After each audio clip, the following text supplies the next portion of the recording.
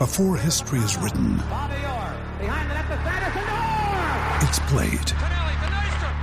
Before it's frozen in time, it's fought one shift at a time. Before it's etched in silver, it's carved in ice. What happens next will last forever. The Stanley Cup Final on ABC and ESPN Plus begins Saturday. Another day is here, and you're ready for it. What to wear? Check. Breakfast, lunch, and dinner? Check. Planning for what's next and how to save for it? That's where Bank of America can help. For your financial to-dos, Bank of America has experts ready to help get you closer to your goals. Get started at one of our local financial centers or 24/7 in our mobile banking app. Find a location near you at bankofamerica.com/talktous. What would you like the power to do? Mobile banking requires downloading the app and is only available for select devices. Message and data rates may apply. Bank of America N.A., member FDIC. Ryan Reynolds here from Mint Mobile. With the price of just about everything going up during inflation, we thought we'd bring our prices down. So to help us, we brought in a reverse auctioneer, which is apparently a thing. Mint Mobile Unlimited Premium Wireless. How to get 30, 30, bit to get 30, bit to get 20, 20, 20, bit to get 20, 20, bit to get 15, 15, 15, 15, just $15 a month? Sold! Give it a try at mintmobile.com/switch. $45 up front for 3 months plus taxes and fees. Promo rate for new customers for limited time. Unlimited more than 40 gigabytes per month. Slows full terms at mintmobile.com.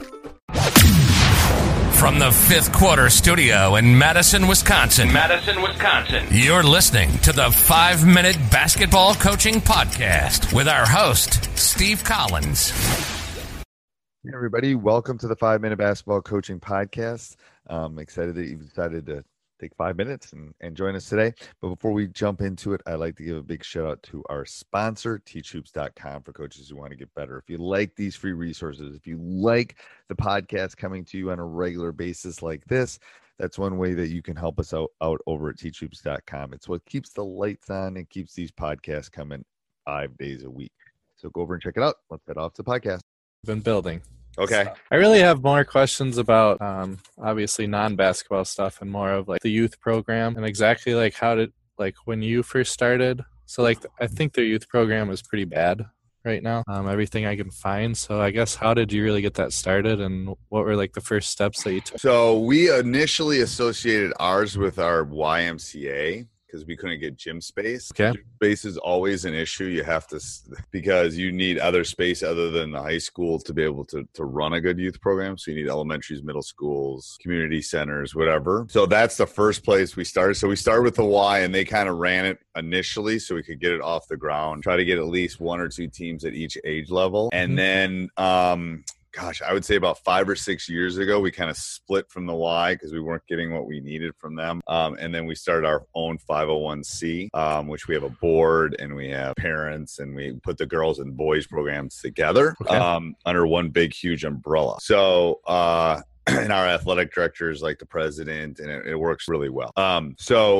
Gym space is the biggest one. I'm not sure how your school district works, but it seems like it's always hard to get gym time in the winter. The school I'm currently at, it's definitely hard. I don't know how exactly works there. They do seem to have they have a nice website, the youth club and everything like that. Okay. So it's definitely there. I'm not sure about the gym space though. And how many, and are they boys and girls separate or are they together? They're separate. Okay. And then how many could you figure out how many teams at each age level? One team it looked like at each level. And they seem a little low. Okay. That does. And what's Menasha's high school enrollment? They're about 1,000. So they're D2. Yeah. Yeah. I would think you'd want 2. I mean, at our good levels, we have 4, especially the younger ones. Mm-hmm. And then as they climb, then we kind of start separating a little. I want everybody playing all the way through 8th grade because you never know. The funny part, Daryl Willis, who played for Wichita State this year, just walked in my room 7th hour today. It was hilarious. And he's like 6'8". He couldn't make a left-handed layup when he was a 9th grader, and he's left-handed. So you never know where the development's going to come. So you don't want to turn kids off. You want to. The only reason we don't have teams is we don't have enough coaches. That's the only reason we turn kids away. You obviously have to differentiate. You don't have the same kids taking calculus as taking algebra. So you have to differentiate at some point. And I tend to do that more at the middle schools once they start getting up that, 6th, 7th, 8th. It's like, all right, here's 10. and then we kind of come in. Ideally, we haven't figured this one out. Ideally, we wouldn't have parents coaching. I haven't figured out that yet. And this is 30 years.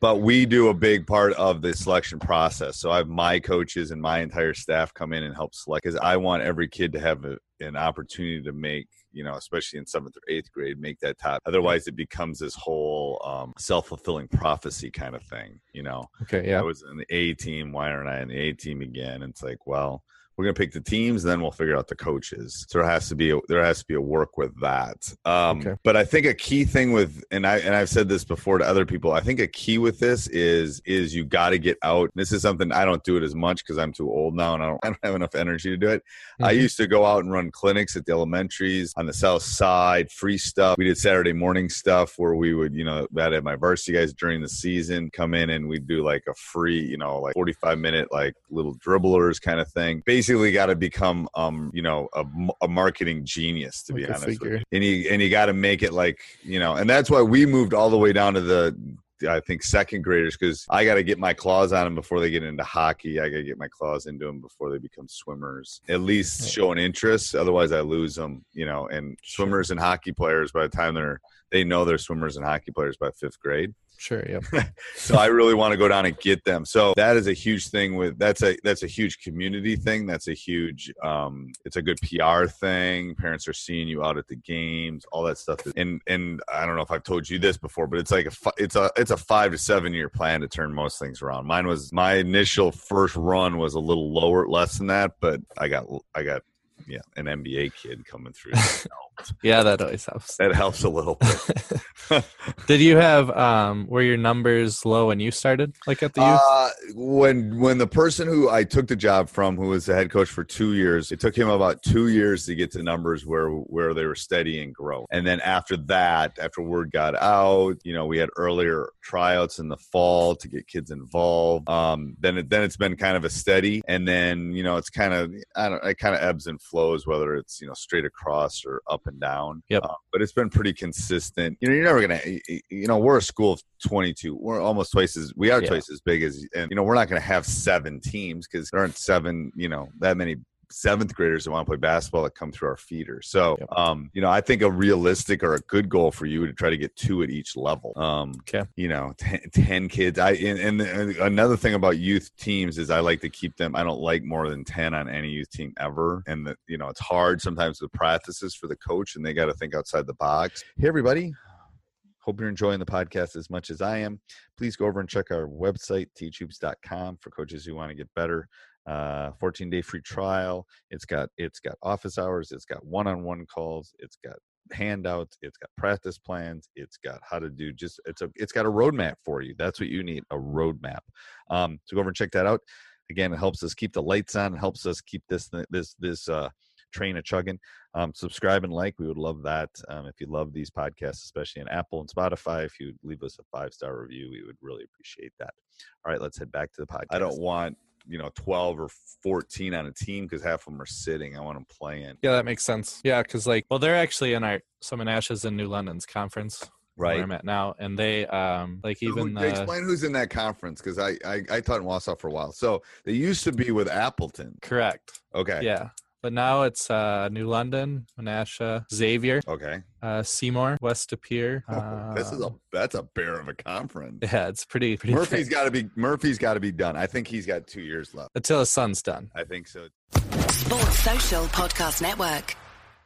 It's time for today's Lucky Land horoscope with Victoria Cash.